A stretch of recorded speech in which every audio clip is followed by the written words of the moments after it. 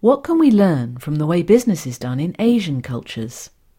The dominant management philosophy in the Asia-Pacific region is a Chinese one, emphasizing Confucian values, the family, and respect for authority.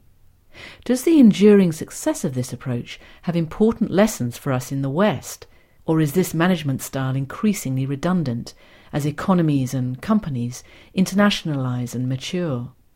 This album visits several companies in Asia to explore the relationship between value systems and business management.